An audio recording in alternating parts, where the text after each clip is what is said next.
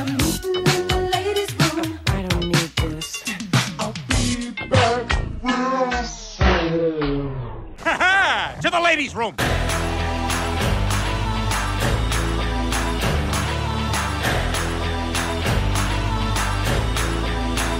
We need to talk. Use the ladies' room! Welcome to another episode of The Ladies' Room. As always, my fantastic co-host is Jane McManus, and I am Julie DeCaro. We are still coming to you from our houses. I don't know when we won't be coming to you from our houses, but here we are. The Ladies' Room, of course, being in our houses. And in our hearts. That's really what matters. The true Ladies' Room is the friends we made along the way. Yeah, exactly right. Exactly. It's a metaphor. It is a metaphor. Correct. All right. So let's talk about the women's NCAA tournament, Jane, because I for my money, was way more exciting than the men's this year. And, we were sort of talking a little bit before we got going, and we don't know what the ratings are yet, but it sure felt like a lot of people were watching. 100%. And I've never liked, comparing the men's and women's tournament, because in the past, it's always meant that whenever that comparison was made, the person who brought it up was making a point about the men's tournament generally.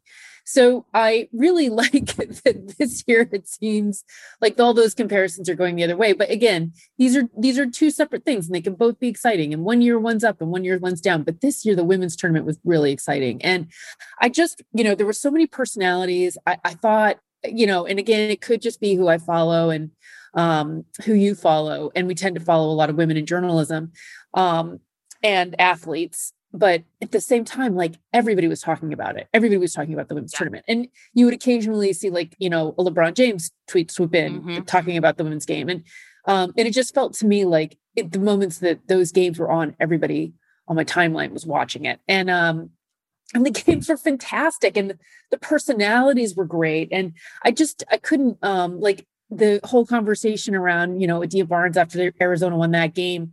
And, she is, talking to her players, and you just feel her energy and excitement. And then she, flips off the metaphorical haters.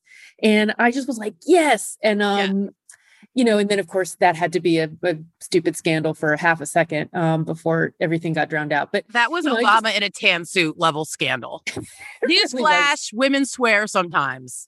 I know. I just, it's women absolutely can't win in some segments of society. You have to coach.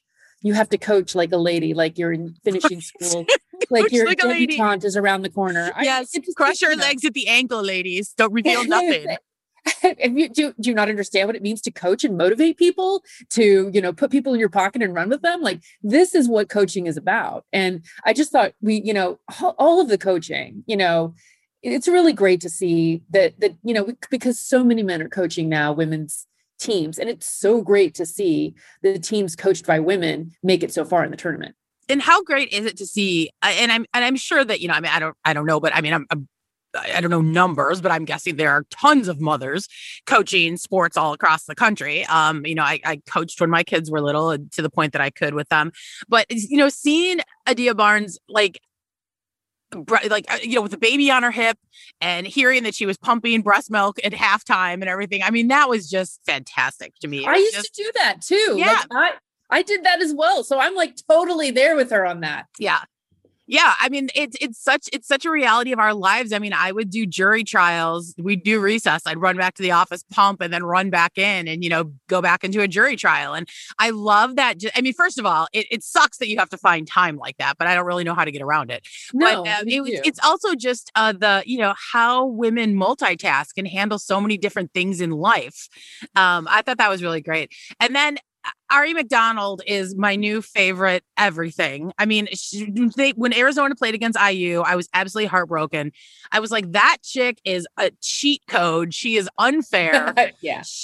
This is, and then, to watch her go on after the Elite Eight and take the final shot. And it was so close. And, there's 4 of us in my family, 3 of us are men. And, we're all latching in the living room going, oh, and she took the final shot. I think I She think had 2 or 3 defenders on her. Yep. She was at the very top of the key outside the arc. Completely off balance. Completely off balance and like a second left. So it's the most possible pressure-filled moment you could possibly experience as a basketball player.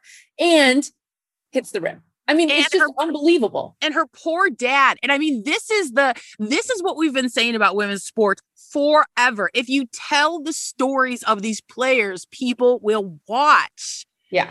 I always say it's the same reason why people don't watch like XFL or like AAFL or whatever that league was called. Because if you don't know who the players are and you don't know their stories, you don't care. But once people start telling those stories, suddenly it becomes interesting. Well, and I think we're all starting to realize, and the Washington Post had a great story about this as well, that there's an artificial cap on a lot of the potential that's placed there by the organizations that run men's and women's teams. And I think there's a huge parallel to be found between the NCAA and the way they treat the men's and women's basketball tournaments and U.S. soccer and how they treat the men's and the women's soccer teams. And yeah, maybe this is a future column. Maybe it's somebody else. But as an editor, I was like, "Hey, we could use this. What are you doing?" Right. Okay. Save it for the story. No, but seriously, the way that they've set up the financials around the two products makes it very difficult to tell what the women's game is bringing in both cases.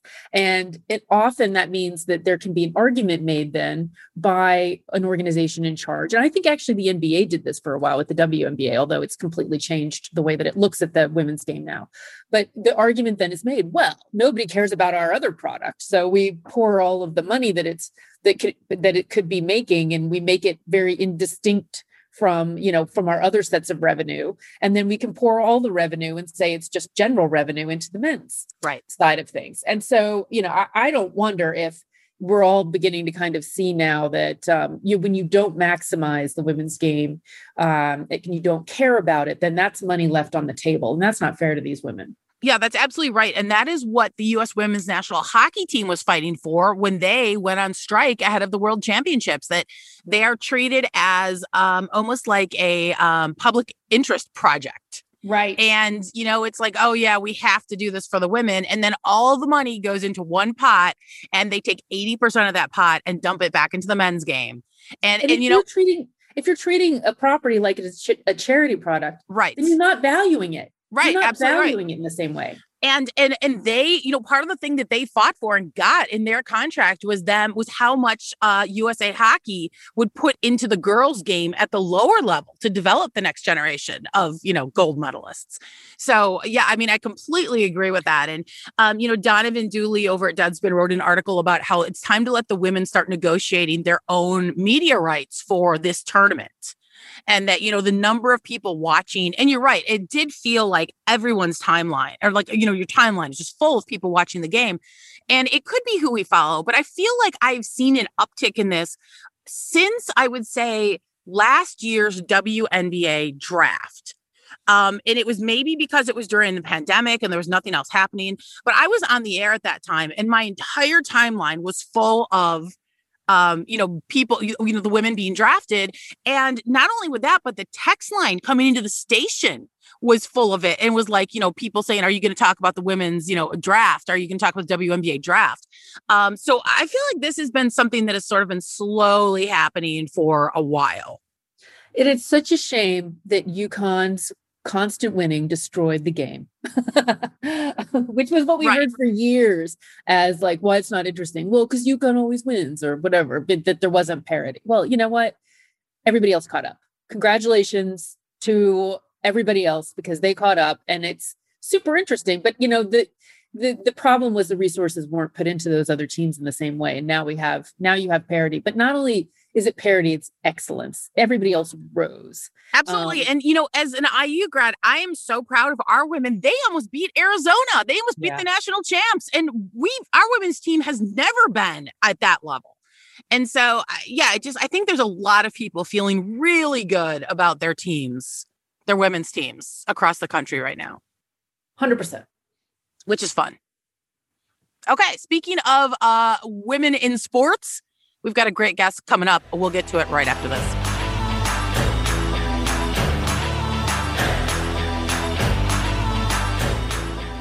Joining us now in the ladies' room is a voice you guys are all going to recognize. Kate Scott is one of the hosts of the Morning Roast on 957. What channel is that, Kate? I don't even know. 957 out in the Bay Area? 95.7 The Game, Julie. 95.7 The Game. All right. I knew as soon as I read it, I'm like, no, I'm getting that wrong.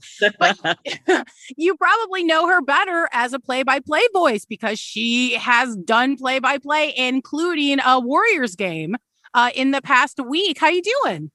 I am exhausted, but I know what day it is. I know what city I'm in, and I know the two lovely humans that I'm talking to. So I'm doing fantastic. Thank you both for having me today. That's great. You know, Kate, I did a bunch of interviews this week for my book, which came out a couple weeks ago. And yeah, congratulations, by the way. Yeah, thank you so much. I can't wait for it to arrive. I swear to God, I was not fishing for that in any way. But the reason I bring it up is because so many people brought up you calling a Warriors game to me and having an all-female crew and saying, is this a sign that we're making progress? And I was like, yes, but we shouldn't just be doing this once a year during Women's History Month. Like, this should be a regular thing where the schedule just shakes out that you got all women because there are so many women working in the industry. Exactly. Yes. And I completely agree with you there, Julie. And hi, Jane. Can't wait to get into things with both of you. Yes, I totally agree. It should be more than a one night, one game experience during Women's Empowerment Month. But how do I think we get there? We have these nights like the hockey game I called last year, like the Warriors game I called this week, to show people that we are here, we are qualified, we are doing this, we can do this.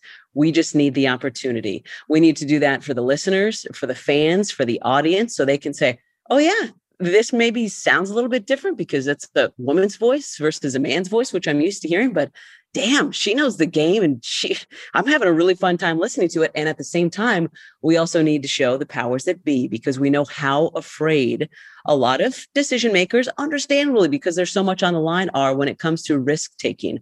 Why think outside the box when what you've been doing for the past 50 plus years is working? Why would you change? Oh, because we're getting an overwhelmingly positive response right now on social media from how awesome this is from all of our fans who are usually tweeting us. Oh, wow, they actually can do this job and they're doing it at a really high level. They're NBA level broadcasters. So now the next time we have a hiring session, I'm maybe going to consider people outside the box and hopefully not just women, hopefully all the other people who haven't seen themselves reflected in sports. So I understand why people are upset that at the moment it's a one-time thing. I also think, and this is why I've said yes to the Warriors game and the NHL last year, I think it's important that we do it. We do as well as we have in the games I've been involved in so that hopefully in the next year or two, these do become a thing of the past because when the Warriors guy is sick, I'm just filling in with the male analyst. And if the analyst is sick, you know, my analyst that night, Mary Murphy, is filling in. And that's how things, in my opinion, at least, become normalized. 100%. And I do think I agree with you. It is important to take these opportunities, even if, you know, you wish that Kim Eng had the opportunity to be a GM 10 years ago, and you don't necessarily, you still celebrate when she actually gets the GM job for the Marlins. And I do think the decision-making point is really important because it's always about who is the audience for these games. Yep. And I think in the past, the assumption is, well, you know, our audience is 99.9% men. So that's who we're talking to. And we want to make sure they're comfortable. We don't want to alienate any of those men when really the market for sports generally is now, you know, there are many, many more women watching, following, paying attention to these games and agree they want to see themselves represented. But it's also important to recognize that these jobs can be done just as well by women, if not better. And to give them the opportunity to do that and not to place an artificial ceiling on who does what and who's available to do what. And I think Jane, just to jump in real quick, I think it's also just kind of not giving the guys, at least here in the Bay Area, who are sports fans, enough credit. Like, I know in some markets is maybe a different story, but I think it really helps that I've been in this market, as you two know, for 15 years. So sports fans know me, and guys, women, whoever you are, old, young, for the most part, they might not like my voice or like me, but I think for the most part, I've earned their respect. So I think it's kind of saying, not realizing how rad the male sports fans we have here in the Bay are, who have been huge supporters of mine and vocal supporters for a long time. And also how many, I know this term has become a big thing the last couple of years, the girl dads. Like, some of the best responses I got were, I'm so excited about this. I'm listening to the game tonight. We're turning on the TV and putting it on mute and syncing up the radio so that my daughters and my sons can listen. So my daughters know that they can do this. So my sons know that women can do this growing up. Their sisters can do it. So I think there's many more aspects to that when it comes to, as you said, the decision makers. I think it's time for them to start spinning kind of their thought of what the audience and what their expectations are forward as well, at least here in the Bay Area. I think you're exactly right. And this idea that we're continuing to broadcast sports to a 1955 audience. Exactly. Every year you're evolving with your graphics. You're evolving with the way you shoot a game. You're evolving in so many different ways. And I think this is just another way to evolve. And I think of younger fans also, and why, there's no reason to alienate fans by saying, well, you're just not going to see yourself represented because we're talking about sports. And that means that we have to have men, being the voices and the leaders and the decision makers.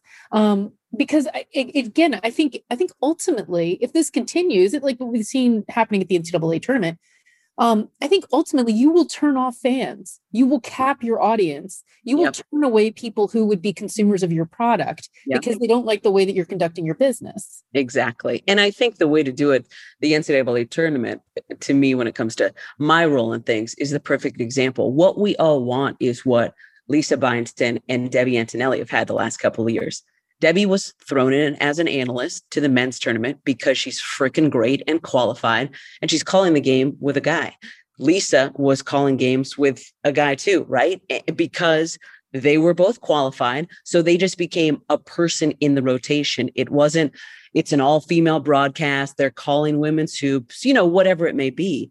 They earned their spots and they were a part of it. And Lisa did a great job, got to call some buzzer beaters, some crazy upsets. So I think that's how it should be. And that is how I think you go to not alienating your audience, Jane, as you said, because it's just normal. Hey, this person's qualified. It's their time. Here we go. Yeah. Yeah, and I'll throw in a plug for my girl, Brooke Weisbrod, too, who calls ESPN men's games all the time and is absolutely terrific.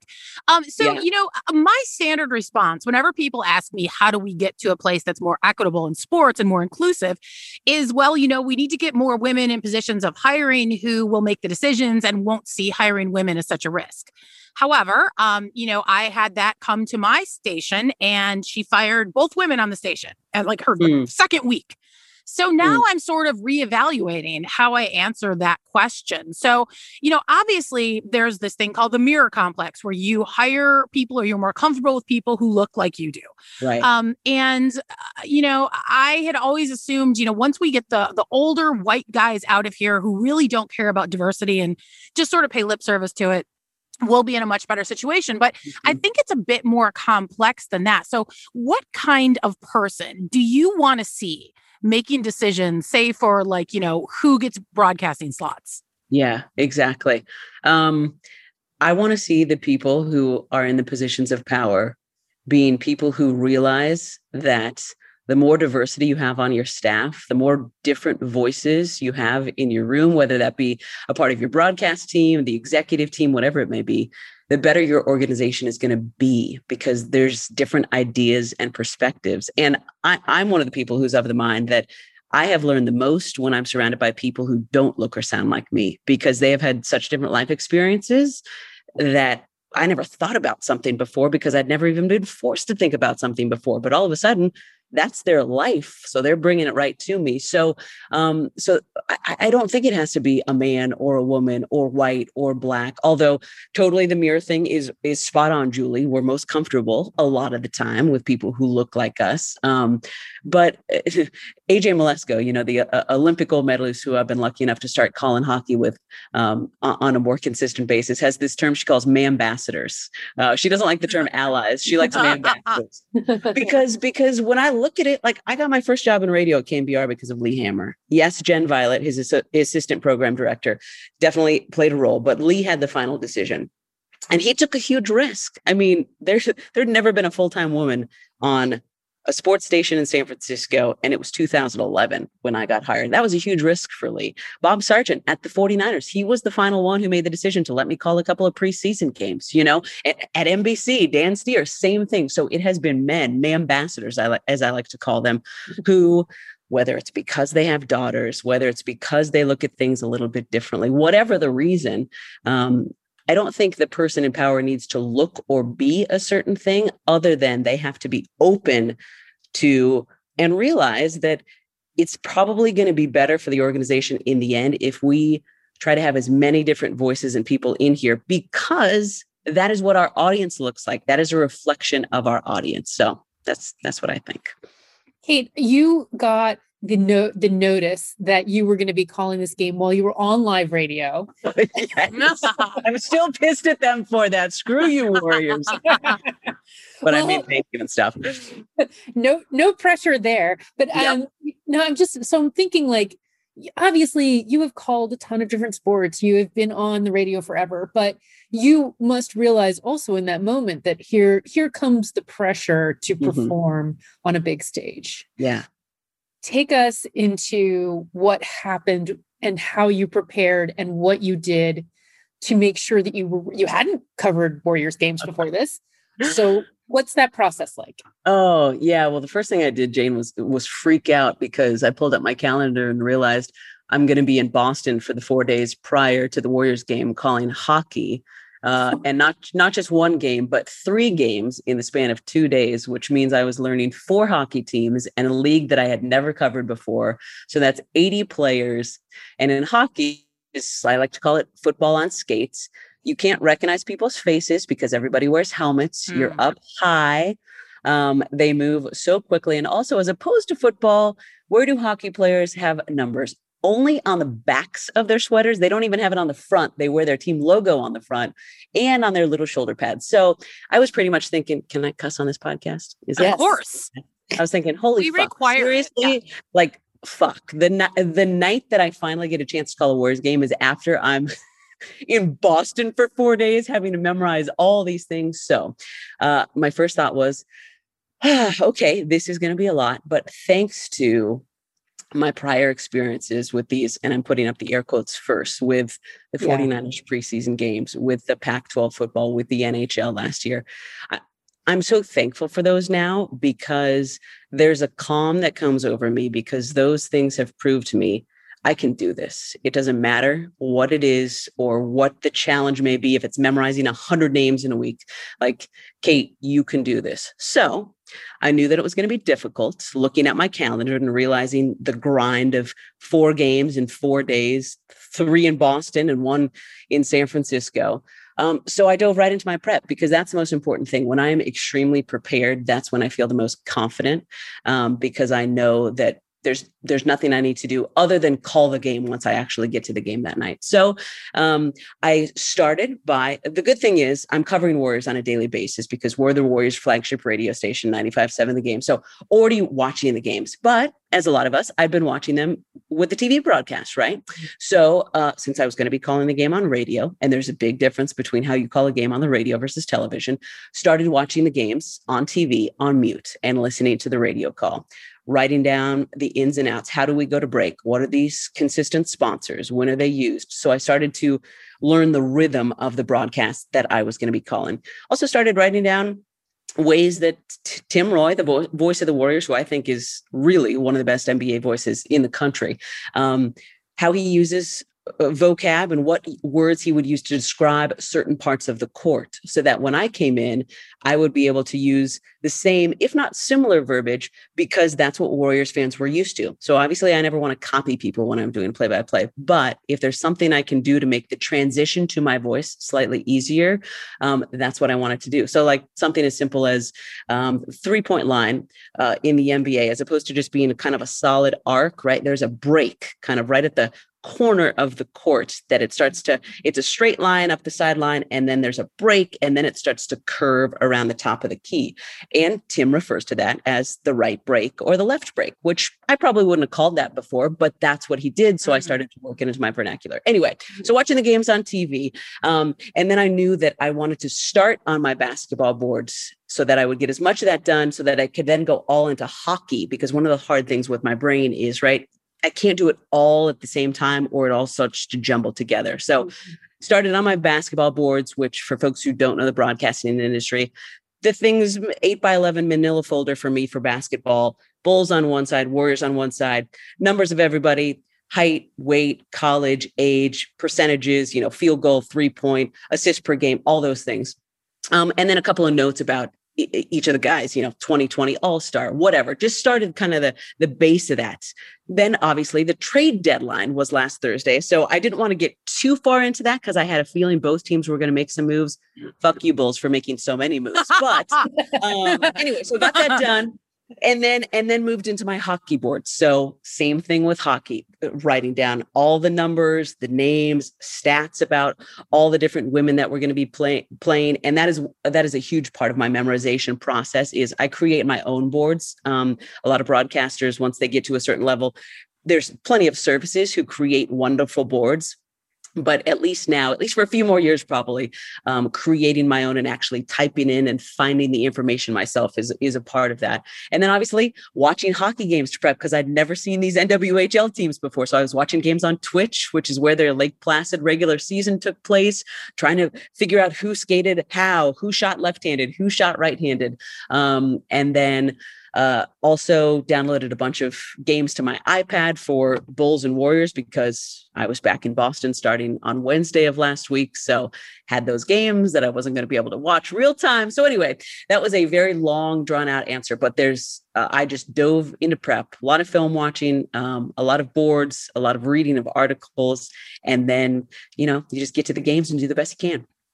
Kate, at my last radio station, one year for Christmas, they gave us Pat Hughes's scorecard from the Cubs winning the Game 7 of the World Series. Oh, that's awesome. It is so awesome, but it was completely indecipherable outside of the players' names, which are all spelled phonetically, and people freaked out and were like, "Oh my God, that's not how you spell Hayward." Totally. But I really do think, like, having watched people do this, that it takes a certain kind of brain to be able to do this and to be able to memorize all this. And I mean, I think if I had to do play-by-play, I would just wind up like Mystery Science Theater 3000 and the whole thing and just like making jokes here and there. I don't know how you guys do it. So, and when I was a kid, play-by-play for the Cubs was what I wanted to do. And I got to hear Beth Mowins call a game last week, and I bawled my eyes out hearing a woman call Chicago Cubs game, which I never thought I would hear in my lifetime. So if you are a young girl like I was, and you want to go into play-by-play, I know there's a lot of great media schools, but I am a huge proponent of majoring in something different from everyone else. I feel like we get, 10,000 sports communication majors. And I'm way more interested in people that, study history, study journalism, study, English, just different things. But if you were, in high school and you want to be Kate Scott when you get older, what are you going to study? Yeah, that's a really good question, Julie. And I, cute. No one ever says that to me. I had that. Yes, thank you. Come on. And Jane, you've asked good questions too. I don't want you. Thank you very much. I'd like a little credit, please. but that was the decision that I had to make going into college, right? And I actually was aware of it at the time. I said, do I want to go because I didn't want to go across the country. I wanted to stay relatively close to home. So out in California, there's San Francisco State has a great broadcasting school up in the Bay Area. The University of San Diego had something back in the day, and now more and more places have journalism schools of stuff. But like I went to UC Berkeley, and they didn't have a Cal TV at the time. They had CalX, the radio station, longstanding. But I said, what do I want my college experience to be? I know this is what I want to be, but do I want to just go and have fun and go to a school where there's teams I want to cheer for and it's close to a city I love in San Francisco? Or do I think that I need to go to a broadcasting school in order to get my foot in the door. So I think it's really just a personal decision. I'm really glad I made the decision that I did because of what you mentioned, Julie, because I think it has helped me stand out. And the same thing applies to internships. I always tell kids, and again, this is not right for every person, but understandably, everybody wants to intern for ESPN or Fox Sports or whatever.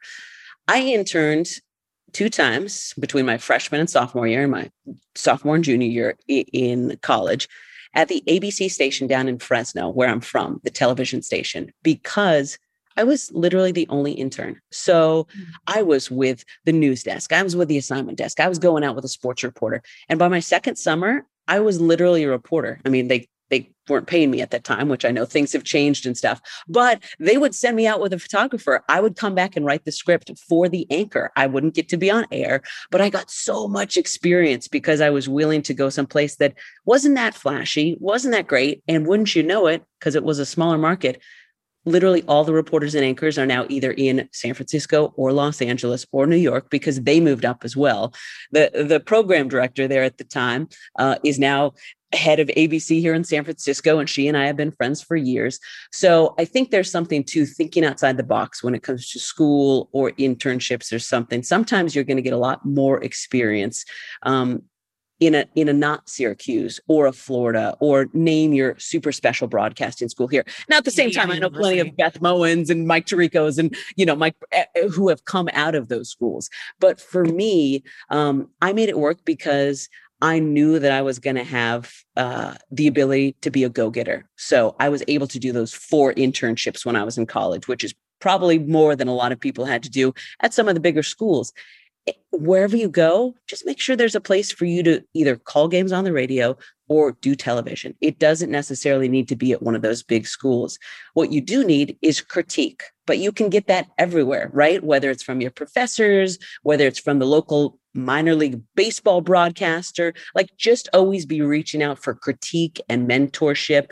And in my opinion, Jane and Julie, and you can weigh in on this, those are the most important things to me. I wish I had gotten reps. That's the one regret I have, because again, I didn't think I could be a play-by-play announcer in the early 2000s when I was at Cal. I was there from 01 to 05, and being a woman doing play-by-play was not a thing yet. I didn't see Beth calling football games until like my junior year at Cal. So I thought I was going to be a reporter or an anchor, and I thought that was my ceiling. So it doesn't matter where you go, in my opinion, as long as you're able to get those reps and start getting ahead of the game, because that's another part of this to me. We talked about the hiring people and what they need to look like or be and consider. But I think it's also important. We look at the minor leagues right now, and for the most part, it's still a majority white young men, which is awesome. Totally get it. They're great kids. I'm mentoring some young white men right now, but that's where it starts, right? If they're hundreds of reps ahead of us, of course, they're going to continue getting the jobs. So the earlier we can start, the more jobs we'll be prepared for when they come open. Yeah. And I know Jane has thoughts about this as well, obviously working at a university, but, I really believe that if I did not have my law degree, I would never have gotten the chances I got, because that was a hole that we had at our station, that whenever, something came up with the CBA or someone got, arrested or whatever, there was no one they could go to on the staff. And so I'm a huge advocate of doing something to sort of set yourself apart a little bit from that. Jane, what do you think? Well, you're talking to somebody who basically has an undergraduate degree in philosophy.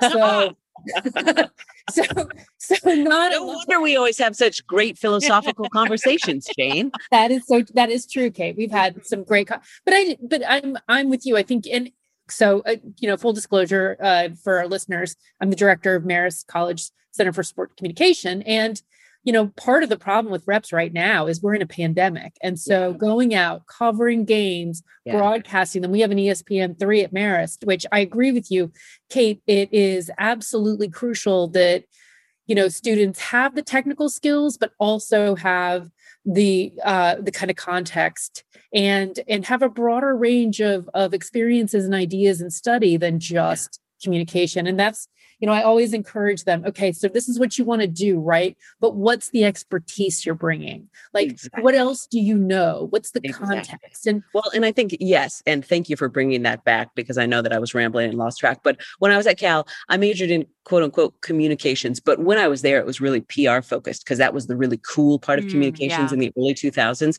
And I minored in history and anthropology. Anthropology is the study of people. And I was super interested in history, which I think there's a lot of overlap when it comes to sports.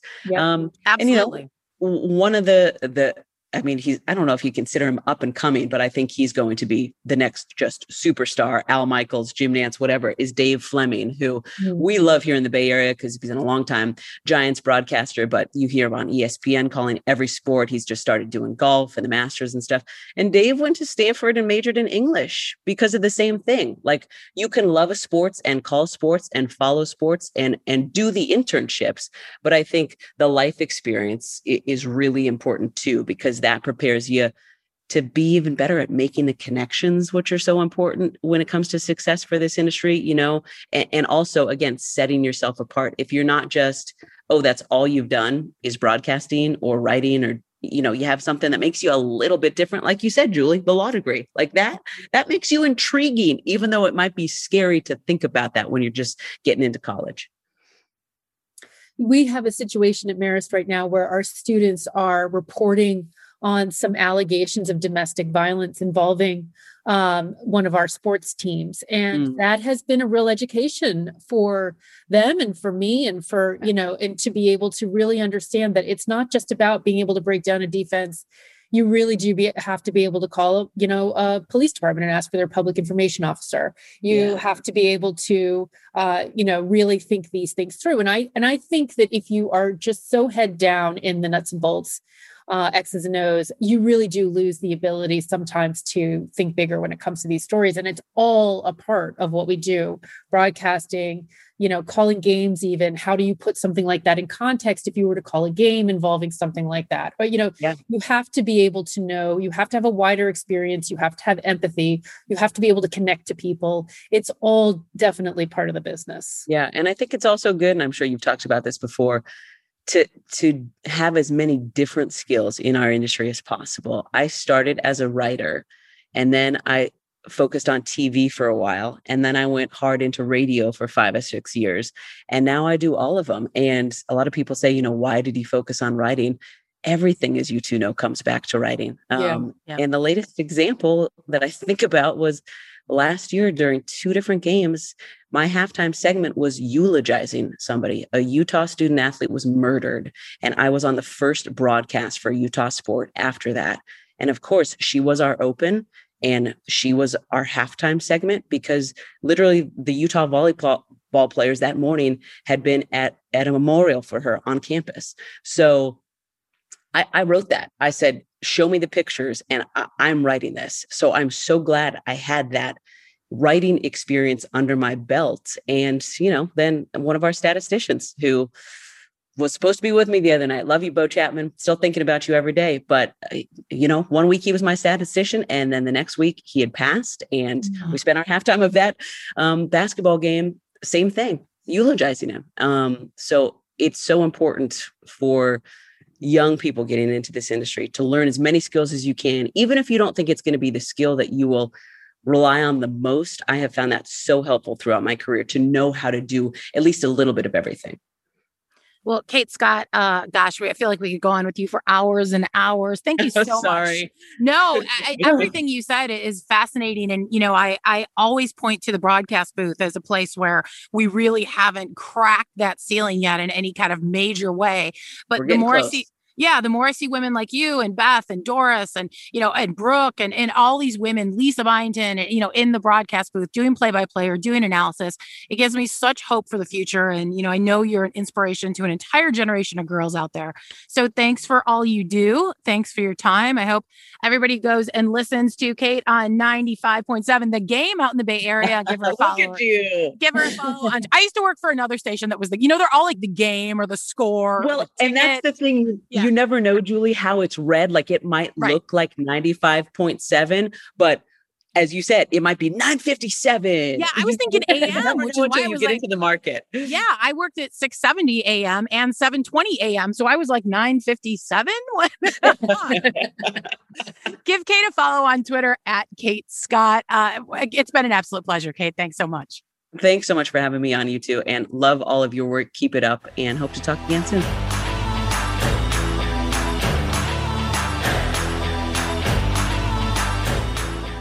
So Jane, before we get out of here, I want to talk about the MLB All-Star Game getting moved out of Georgia due to their Jim Crow-esque voter suppression bill.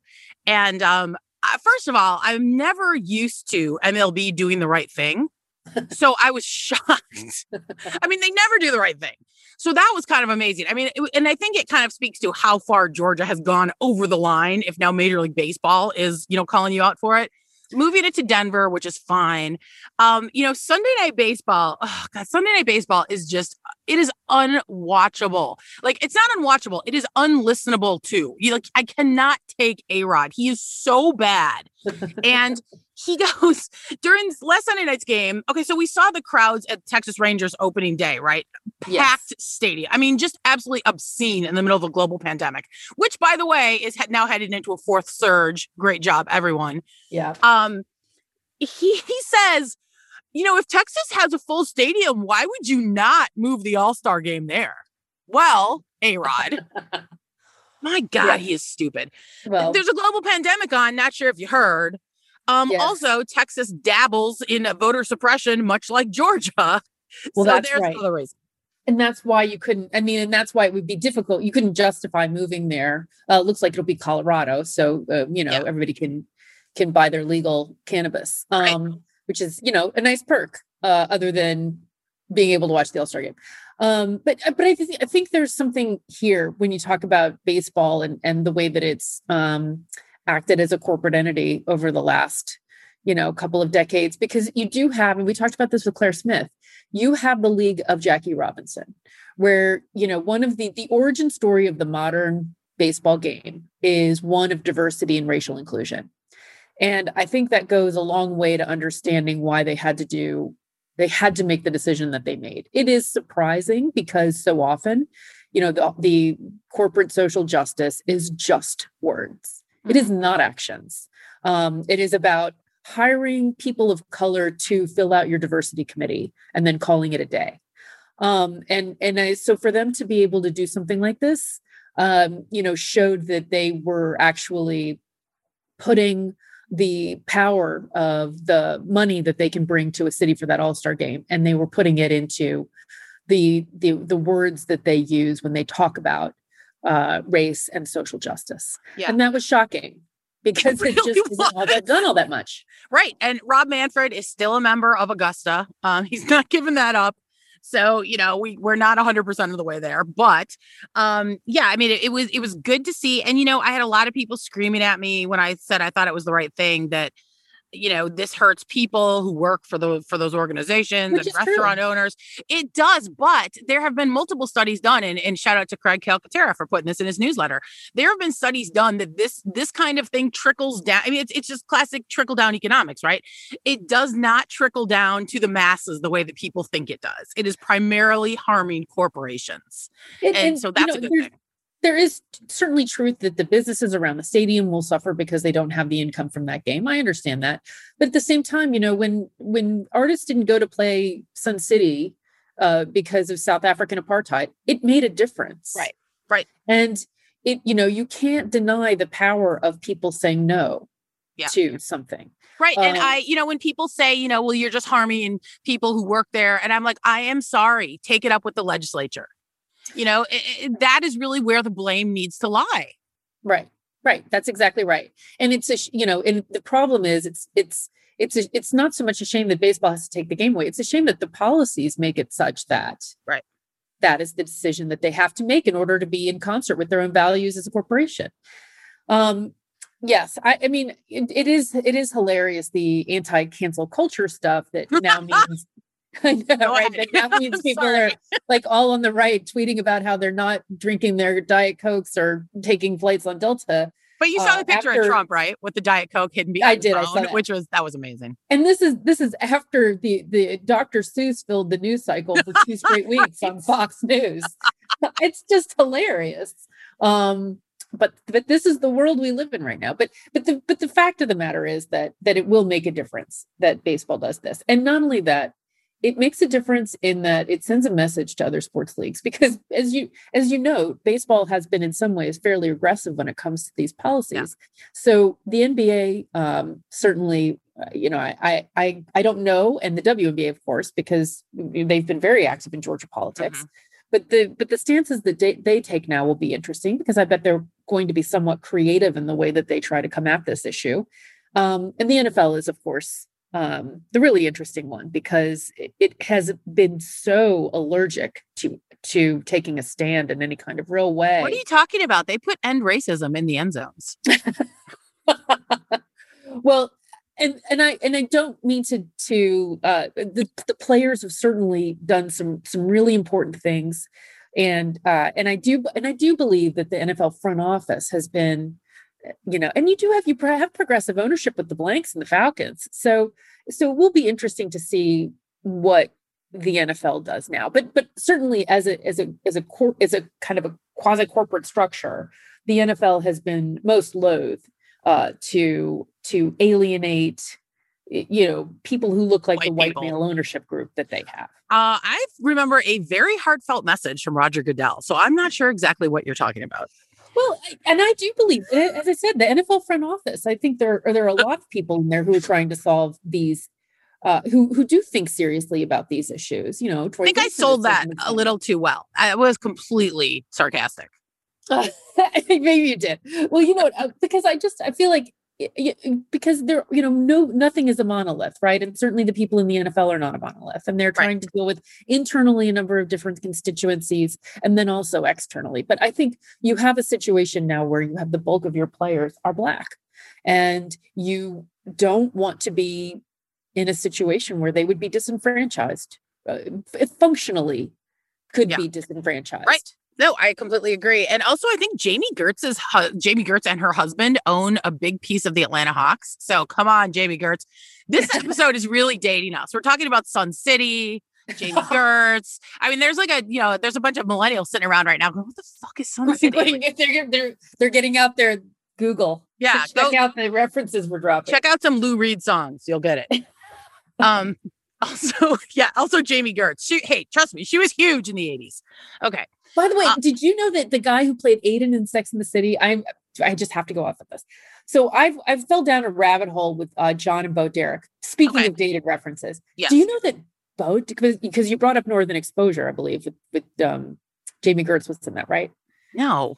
Oh God. Okay. So I thought she was. Anyway, Bo Derek is now dating the guy who played Aiden in Sex and the City. They've been together for a long time.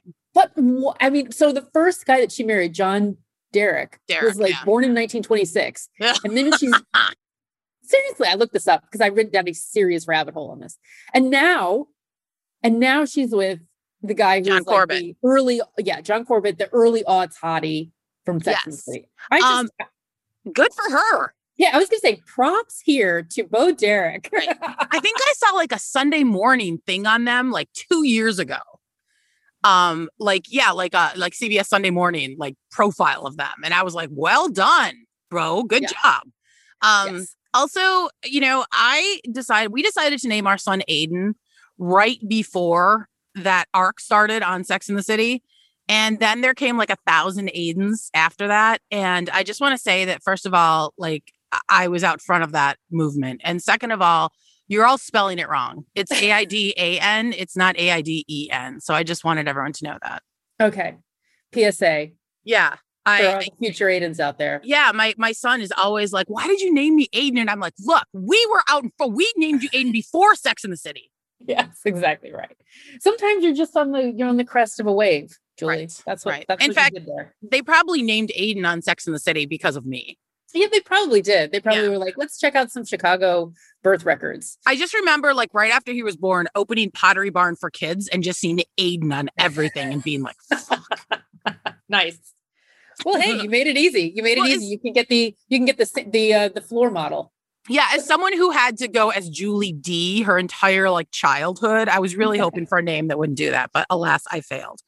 Well, yeah, I mean, cheers to Colorado, legal weed, which is great. We've got legal weed in Illinois now, so We're it's getting not. it in 2 years in New York. I thought you were getting it already.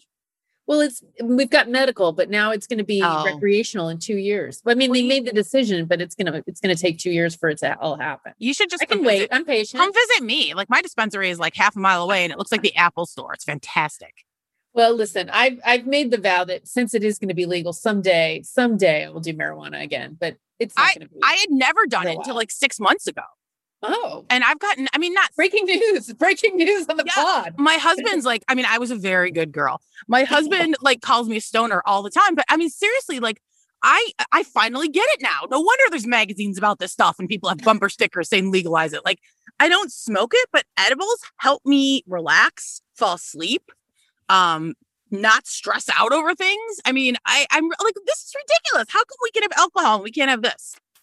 It's a great question, and it has to do with traditions and culture rather Right. than And reefer objective madness. decisions about what makes the most sense as a society. Yeah. Speaking of reefer madness, I just want to say, I don't know if anyone has seen this, but I am just blown away by this every time I see this documentary, and I watch it like 15 times. There's a documentary on History Channel called Hi Hitler and the Super Soldiers. And it's about how, like, not only all of the Nazis, Hitler, his inner circle, but like 50% of the German populace was hopped up on crystal meth before and during World War II. Okay. They called it Pervitin, and they gave it to like students to stay up late to study. They gave it to moms who had crying babies. So not only are these poor people going through, and I'm not talking about Nazis, I'm talking about just regular people who, we can debate whether or not they're good people. Either way, going through like post-war Germany where everything's destroyed, they're detoxing at the same time. Wow. Which had to suck. That's all I can say that when my baby was crying, the last thing I wanted to do was be more focused. Or more awake. Yeah. You just want to kind of sleep through it. Yeah. Yeah. I would have but preferred to check out. Sounds like an interesting story. It's something I know nothing about. I just can't believe this isn't common knowledge. I mean, it's one of those things that you're like, how come we don't all know this? This is insane. Well, this was probably the same era that there was actually cocaine in Coca-Cola. Yes. Allegedly. Yes. And my chemistry professor in college told me that his mom had half bottles of Coke stashed all over the house. Well, listen, my father, my Polish grandmother used to send my father off to school with whiskey in the cold days and a hot potato in his pocket. So let us all be very happy that we've moved beyond that. Frankly, I think we could use some cocaine in our Coca-Cola again. Hey, that might get people to buy it again. You heard it here. This is the official sports drug podcast of Deadspin. And look, I don't want to go on Twitter and see that I'm feeling sympathy for Nazis. That is not what I said. All right. I didn't hear that. I did not hear. I heard a historical discussion about drug use. Correct. In the military. Yes. No, not making any sort of qualitative evaluation of more morality. And that's another podcast. I can tell by our topics now, when we start firing off disclaimers, it's time for this thing to end. Right, exactly. And this is all because I brought up Bo and John Derek. Let's just say started there. We started to wind down. Did he change his last name? Oh, John Derek was the first guy. Yeah. And then there's John Corbett. I'm like, did he change his last name to Derek? That would be No. Yeah, she's kind of a badass. He's still adorable. And good for her. Yeah. Happy endings. Yes, happy end. Not that kind of. Not okay. It's time for this to be over. Thanks for listening. We will be back next week with another terrific guest. Kate Scott was great. Big thank you to her. Hope that you guys will read our work over at Deadspin. Give us a follow on social media at Jane Sports and at Julie DeCaro. And we will see you next week in the ladies' room.